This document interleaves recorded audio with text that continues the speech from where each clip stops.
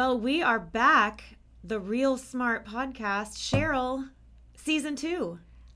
It happened so fast. And it was a little unintentional, if we're being honest. That's what happens. You know, you make all of these grandiose plans and then real life interferes a little bit. Absolutely. Real life, business, the Boston Marathon.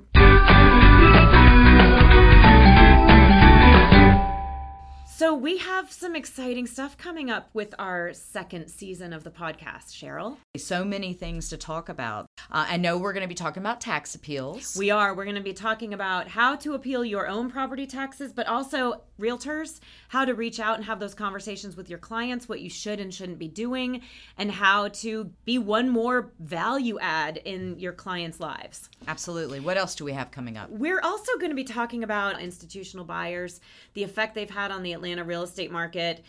We have a fun episode planned on the history of the Code of Ethics. We are celebrating the 110th anniversary of that this year in 2023. And we are leading off season 2 with a fantastic episode full of good news for Georgia homeowners and realtors, with an update on those 40-year listing agreements that we talked about back in our December episode. We're back in the swing of it now, and we're excited that you're listening.